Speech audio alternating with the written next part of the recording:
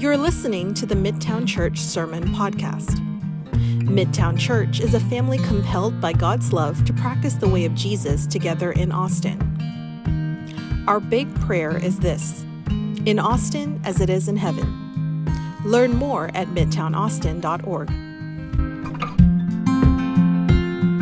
I'm excited to kick off our annual series that we do in the summertime, so in the book of Psalms. But before I do, I want to introduce myself. I do see lots of new faces. So my name's Justin. I serve as the associate pastor here at Midtown, and just want to welcome you if you're visiting with us, especially, pretty bold to come out here on a holiday weekend by yourself and visit. So we're glad that you've joined us this morning and trust that you've already been greeted. Our hope is that you would experience God's love for you this morning. Over the last 5 years, we've actually been doing this thing called the Psalms of Summer, a series during the summer where we'll look at several different Psalms. And so we've done that over the last 5 years, and I'm excited that I get to kick it off. And we've got 5 Sundays in July, so we're going to hit 5 more Psalms. If you're not familiar with the Psalms, it's kind of a book like right in the middle of your Bible. There's 5 books in the Bible that are actually called the poetry or the wisdom parts of the scriptures. And so we've been looking at one of these, and there's 150 of them, so we've got a long way to go. We could do this for many summers to go.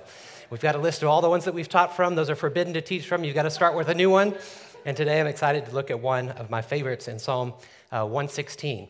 But before we do, I want to try to get you guys to get something through your head because it's something that I really, really believe, and I think the Psalm's going to point to it, and that's that there's a Psalm for every season. I really believe that. There's a Psalm for every season. So I'm going to actually make you repeat that with me. Ready? So there's a Psalm for every season. Just one more time, hear me. There's a Psalm for every season. I really do believe that to be true, and I've seen it true in my life. And one of the things that I encourage everyone to do, especially if you're going through a hard time, is to find a psalm. Like read through the Psalms and find one that says, yes, this is where my heart is right now. Because one of the cool things about the Psalms, it's kind of like you're peeking into someone else's journal. Kind of not that creepy, but it's like that. Like you're looking at the prayers, looking at thoughts, looking at struggles, confessions, weeping, crying, praises that someone has recorded as they're relating to God and talking about what's happening in their lives and all around them. And it's so fun to look at these poetic pieces, and there's so many of them and so many range of emotions that I really do believe there's a psalm for every season. And so one of the practices that I've tried to have is have like a psalm of every season, like one that for a period of time I'm just clinging to it. And sometimes that could be like a couple months because there's just something short going on in my life, and sometimes it can be like a really long period. And like I've had a psalm for a long season. I actually have one for this season, this season I'm going through right now. I call it the COVID season. Yeah, it's been kind of a long season.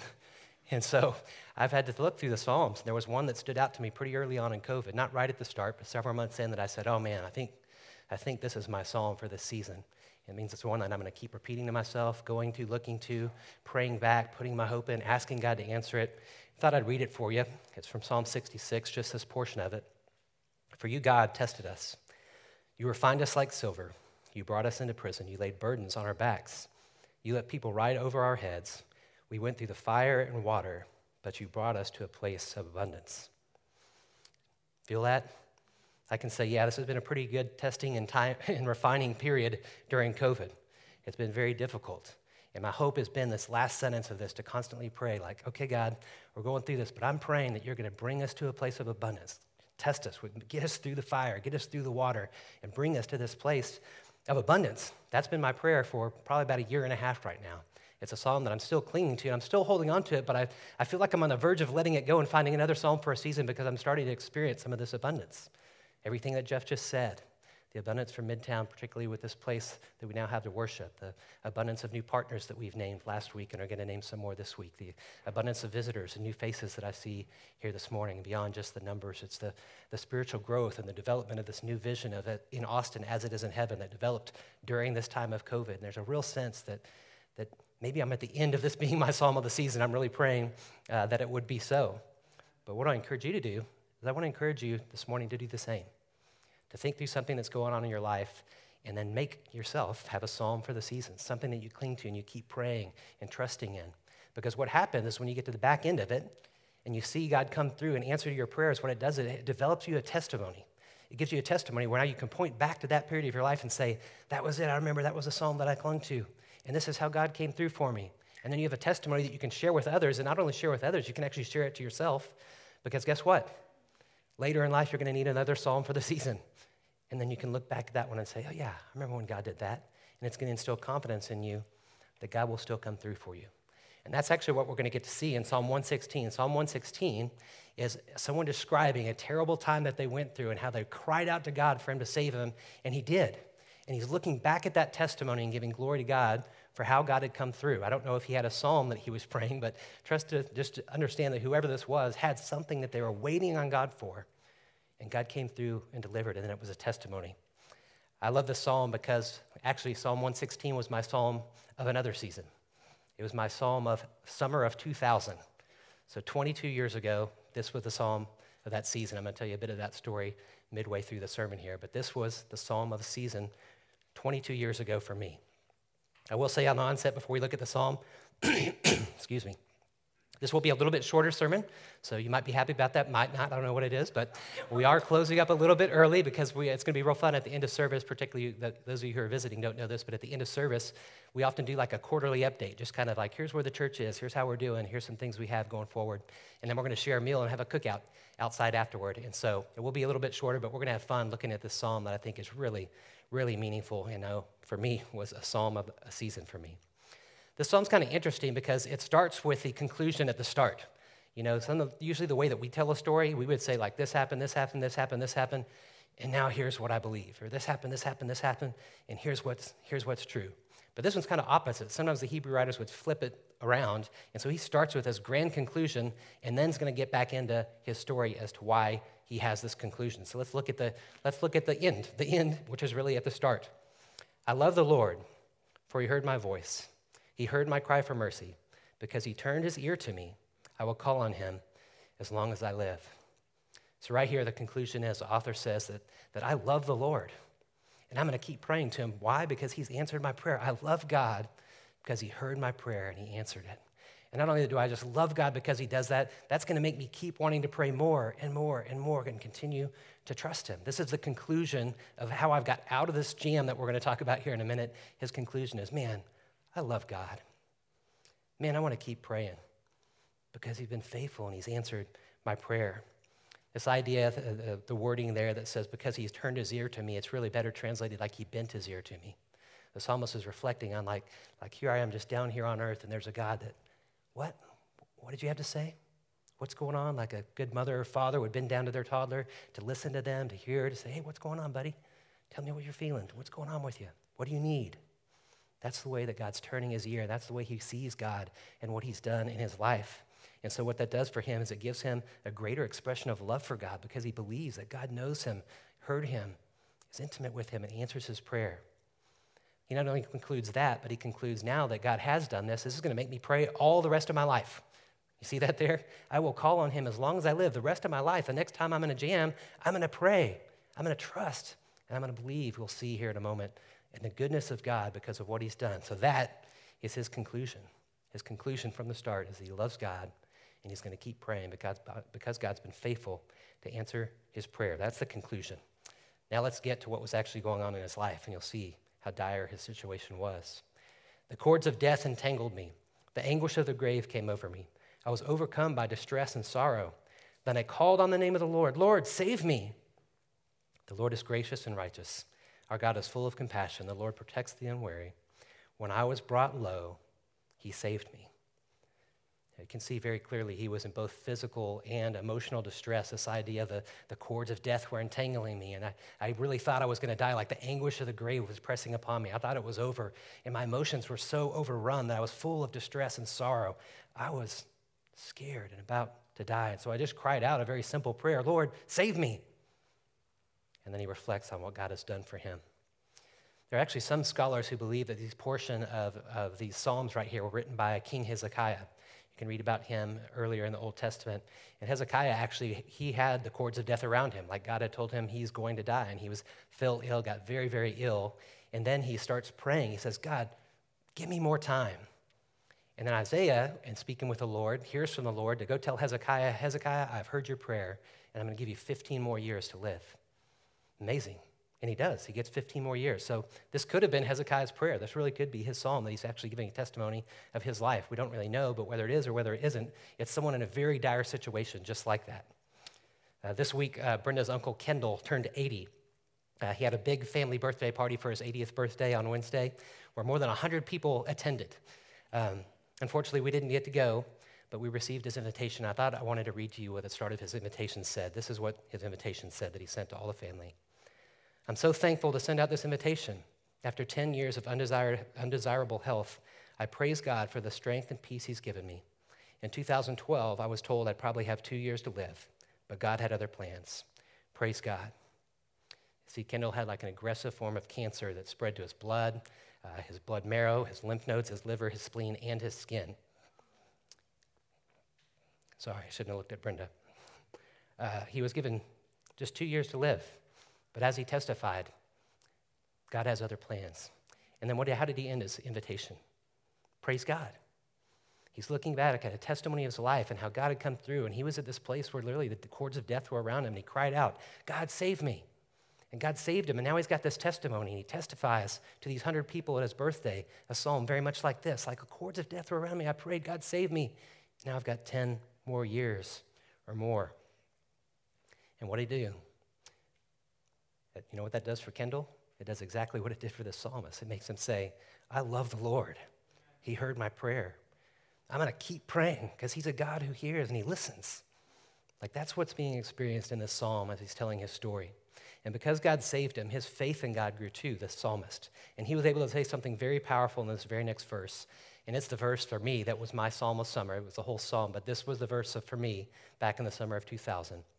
He was able to say this because of what he'd witnessed and the testimony he'd experienced. Verse 7, return to rest, my soul, for the Lord has been good to you.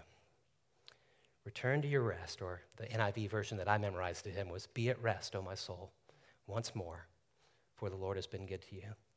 So this was a verse that was pinned to my wall in my little apartment that I had just right over here. I used to walk to this church on Sunday mornings, but every time I had this little verse printed right there on my wall so that every time I would walk by it, I'd pray it and say, be at rest, O my soul. And I had to keep praying it over myself because it was a time when I didn't really believe that God was good. I knew that he was, but I just didn't believe it, and I had to keep praying it, clinging to it until there could reach a point where God could soften my heart to truly believe it. In that period of my life, I was kind of questioning God's goodness, kind of the proverbial question. I didn't really have questions like about the strong tenets of my faith and my beliefs, but I had a question about the character of God when I saw suffering in the world. But to be real honest, it really wasn't about suffering in the world. It was really about my personal suffering. That's what was making me question God. In fact, I decided, because I was such a man of integrity, for right or wrong, when I would sit right over that section over there, which is usually where I would sit for worship back at EV Free, I decided there were some songs I wasn't going to sing, because if I couldn't sing them, mean them, I didn't want to sing them. I felt like I was, I had to be a man of integrity. Right or wrong, that's what I did. So if the song was about the cross, I'd sing it. If the song was like, help me, I'd sing it. If the song was like, God loves you, I'd stay silent. Because just as, I don't know. I don't know if you do, God. Thankfully, at that time, I was meeting with a 70-year-old mentor. I'd meet with him every Friday morning, Bill Fulton, who since passed during the COVID periods, but what a great part of my life he was during those years. And we were actually studying the Psalms together. We'd sit down, as a little bachelor guy, and we had this little bitty table in this little apartment. We'd sit down at this table and read the Psalms together. And so many of the Psalms, point to God's goodness and God's love. And one time I was, just in this phase of life where I was still questioning, and I must have actually maybe verbalized or either non-verbally expressed some pushback to Bill trying to tell me about God's love. And he looked at me now and says, Justin, darn it, every time I speak about God's love, you try to burst my bubble. And I just wept. Just like a fountain. It was just like, oh my gosh, like you're right. And that made me realize, man, I need some help. And I went and got a counselor because I needed to have someone else in my life that could speak to me and help me get to really what was the bottom of my unbelief. I just didn't know really what the bottom of my unbelief was. And so thankfully through Bill's help, the help of this wonderful counselor, I would say the help of authors John Eldridge and Philip Yancey, the help of very good, godly, and patient, gracious friends, and with the help of my Psalm of Summer, reading this and praying over it constantly, I was able to get to a place where I could say, at least in my version, be at rest, O my soul, once more, for God has been good to you. And I believed it. Now, it didn't take a week. It took months and months. This expression, when he's kind of telling his story here and then he pauses and he speaks to his soul, this is actually pretty common in the Psalms. We read this in the Psalms. We actually sang about it in our first song that we sang, like Psalm 42 and 43, y'all might know. The author says, why are you so downcast, O my soul? Put your hope in God. Or Psalm 62 says, find rest, O my soul, in God alone. Or the psalm that we just sang from Psalm 103, Praise the Lord, all my soul. It's pretty common in the scriptures, particularly as you read the Psalms, to speak to your soul. It's like trying to get a hold of your soul and say, come on, come with me. And that's what you see really in this passage. If you were to look back, and we're going to keep reading here, but you've got this guy in turmoil giving a testimony. And as he's giving a testimony, he's saying, you know what I did when I was in trouble? I prayed. Another thing that I do when I'm in trouble that I'm kind of giving you an example of right now, I look back at a time when God has answered my prayer. And another thing I do when I'm in trouble is actually preach to my soul.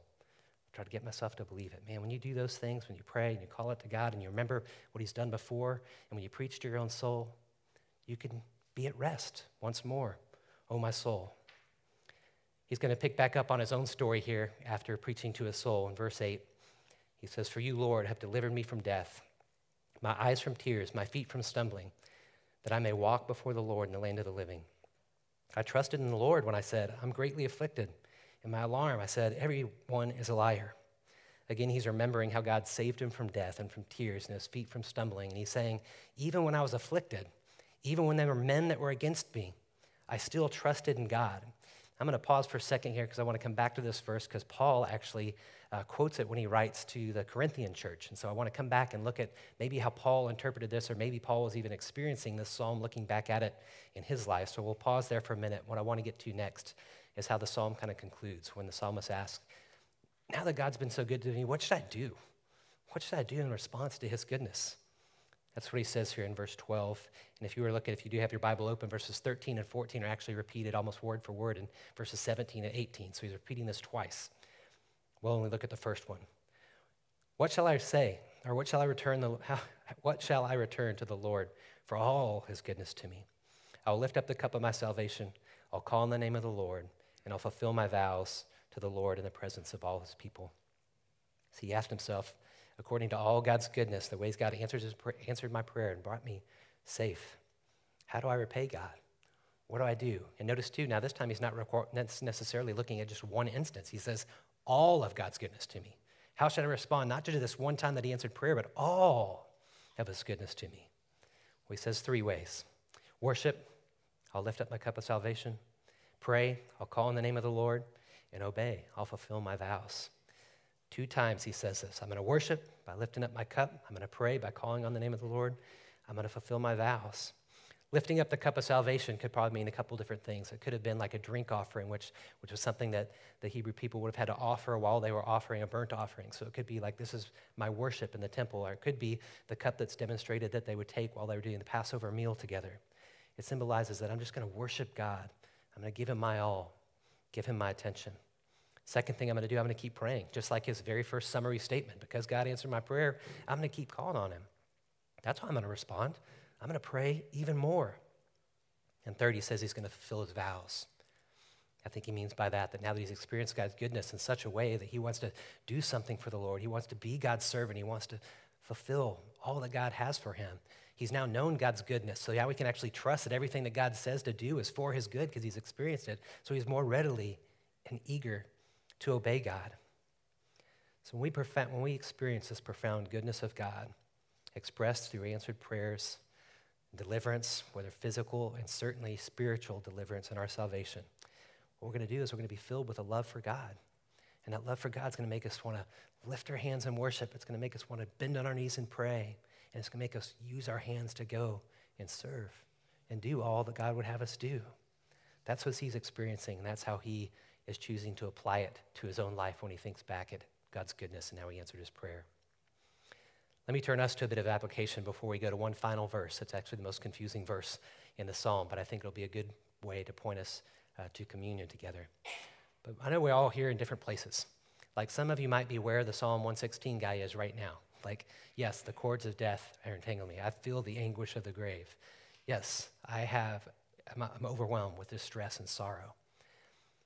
Well, whether you're there right now or you're not, you're going to be sometime. Sometime you will be. So whether you're there or not, I just want to encourage you to do a couple things as modeled to us and as even told to us to do in reference to the scripture. First would be to pray. What did he do? Like, he called out. Like, that's the first thing you do when you're in this place of distress and you're overcome by sorrows, whether emotionally or physically. Pray. Like, call out to God. Your words don't matter. There's no magic potion. There's no magic words. All he said was, Lord, save me. That can be your prayer, like, deliver me, get me out of this. God hears you. He does bend his ear toward you. And so first, just commit to talk to God and ask him to be the one to come through for you and deliver you. Second, I think you need to do is you need to remember what he's already done. Like, this has given us a great testimony. And one of the things that happens when you're in that place of distress is when you actually remember what God's done. Okay, I've been here before. This is what God's done in the past. Okay, now I'm going to pray with even more confidence that he'll deliver me again. Remembering what God has done helps you grow in your faith to pray with greater faith and confidence that God's going to be good to you. And third, like I already said, I think you need to preach to your soul. I couldn't recommend highly enough, like getting a psalm for a season. It doesn't have to be a psalm. You could find another scripture, whatever scripture comes to mind. But when you're walking through your Bible and you're reading and you're spending your time with God, and there's one verse that sticks out that you say, oh, wow, that's for me, for where I'm at right now, whether it be a psalm or anything else. Like, write it down, keep it, and let it be the one that you use to preach to your soul, to keep telling yourself. And maybe you'll be like me, and you'll have to keep doing it, and get other kinds of help till you can finally believe it. But find something to hope in. Like I was hoping in back then to be at rest once my soul, to believe that God had been good to me. Like I'm hoping in now that God would bring us through the fire and the water to the time of abundance, the place of abundance. I'd like you to think right now like one prayer that you'd like to see God answer. Maybe it was already there, super easy. Maybe you want to think about it. Maybe during communion, during this last set of worship, you can think about it. Think, what is it right now that I want to see God come through, where I need God, where I'm crying out, Lord, save me? And commit to do those things.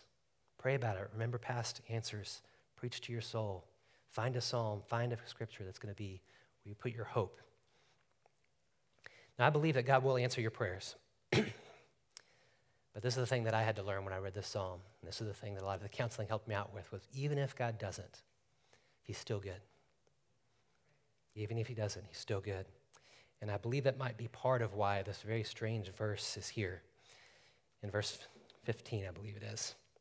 Very difficult verse in this passage, because in the middle of this passage that's speaking about God's deliverance from death, you get this strange verse right in the middle that says, precious in the sight of the Lord is the death of his faithful servants.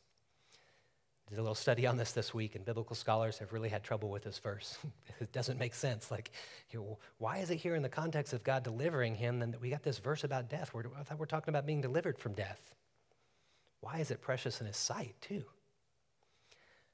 To be honest, I'm not 100% certain why it's there, what it means, but this is one thing I know to believe to be true, that when God does call his faithful servants home, when he does not answer their prayer to be saved, that their death is very precious to him, because he's calling his sons and daughters to their eternal home to spend eternity in the glory of Christ. And that's precious in God's sight. It may seem strange to us, but it's precious in God's sight. And so while we rejoice in the extra 10 years that our Uncle Kendall has had, we know there's going to be one day when that prayer isn't answered. We know there's going to be one day when that prayer isn't answered for us. But for those who put their faith in Christ, we can rest in this verse that know that even if God doesn't, he's still good. In fact, he's going to be so good that he's going to deliver us to our eternal home. This is where I think Paul might have been possibly thinking, when he actually quoted Psalm 116 when he was writing the 1 Corinthians. When he was writing the Corinthians in chapter 4, he tells the story about how difficult his missionary journeys had been, all the stuff that he had suffered through, all the pain and anguish. You may have recognized this passage. It's called the jars of clay passage, where he says, we feel like we're like broken little jars of clay. There's kind of a famous sentence in there where he says, we're hard-pressed but not crushed. We're perplexed but not in despair. We're persecuted but we're not abandoned. We're struck down but we're not destroyed. And then he goes on to describe that his life was, he said, like carrying the death of Jesus in his body. I wonder if Paul might have been reflecting on Psalm 116, thinking, yeah, I can relate to this guy. This is my prayer, save me. But even if you don't, you're still good. Because in the very next verse, he actually quotes from the psalm. We'll look at it here in 2 Corinthians 4. It is written, I believed, therefore I've spoken. Since we have the same spirit of faith, we also believe and therefore speak. And because we know the one who raised the Lord from the dead will also raise us to be with Jesus and present us with you to himself. And a few verses later, for our light and momentary trouble is achieving for us an eternal glory that far outweighs them all. He kind of uses a shorthand here. You got to remember, too, and I'll mention this in a moment, that these were some of the psalms that were sung, like whenever they would go to the 3 times a year when they'd take these religious festivals, these are the psalms that people would reflect on, all the people. And so they're probably very familiar with Psalm 116. And so he kind of does a little shorthand version of it when he says, I believe, therefore I have spoken. What he's quoting there is when the psalm that we looked at today, and its actual wording for us, is I trusted in the Lord when I said I'm greatly afflicted. What he's saying, I believe, therefore I've spoken, and I still believe that God is good in the midst of all that we're going through right here. I believe, even if I'm afflicted, I believe. Even if all men are liars, I believe. And Paul knew all people were out to get him, and he's reflecting, I believe, and thinking, I still believe that God is good. And especially for Paul compared to the psalmist, because the psalmist lived on the other side of the resurrection. And for Paul, his hope in God's goodness wasn't just an answered prayer. His hope in God's goodness was that Jesus had been provided for him, that his eternity was sure, and he knew that God would call him, as he says here, because we know that the one who raised the Lord Jesus from the dead will also raise us with Jesus. Like he knew that God was good because he had sent Jesus. He knew that God was good because his eternity was sure, and even if God didn't answer his prayers while he was on his missionary journey, he knew that deliverance was around the corner, and that would be the best thing. The best thing that's better than our answered prayer is the prayer that isn't answered when God calls us to be home with him forever, which is why it's precious in his sight, is the death of his faithful servants. This is really what helped me the most when I looked at all the things that I took in, and there was a bunch of things that helped me believe again that God was good, but the thing that stood out the most was the fact that Jesus would come to earth and suffer all the things that I felt like I was suffering, and even more, ultimately going to die on the cross. And that God was good even in the worst of circumstances, that Jesus' death itself was the greatest good of all time. So God is good, even in the darkness. Precious in the sight is his death of his saints. These verses, or these chapters here in Psalm 113 to 118, were what some people called the Egyptian Hallel Psalms. They were psalms that would be read, recited, or even sung as they were making their way to these festivals, like I told you. And some scholars think that what they would do before the Passover meals, they would read Psalm 113 and 114, then they'd have the Passover meal, and after the Passover meal, they would read the rest of these psalms, including Psalm 116. Look at what it says when Matthew records what happened right after the Passover meal. He says, but when they sung a hymn, they went out to the Mount of Olives. You know what that means? Can't say with certainty, but it's very possible that Jesus, on the night that he knew he was going to be betrayed, was with his disciples and either sung or recited Psalm 116. Can you imagine Jesus reading this psalm of deliverance, being delivered from death, yet knowing what was going to happen to him that night? And still calling out for deliverance, trusting that God was good. It's amazing when we think about it that way. And he knew that precious in God's sight was the death of his faithful servants. Jesus' lack of deliverance from death made a way for all of us to be delivered from eternal death. And Jesus' deliverance from death through the resurrection has delivered for us eternal life. Jesus may have been reflecting on the psalm. I'm going to ask our communion folks to go ahead and begin passing out the elements. And I want us to reflect on the psalm as we take communion, thinking that this may very well have been a psalm that Jesus was thinking on, singing even, on the night that he was betrayed. Thank you for listening to the Midtown Church Sermon Podcast. We invite you to practice the way of Jesus in Austin with us, because as we become more like Jesus, Austin will become more like heaven.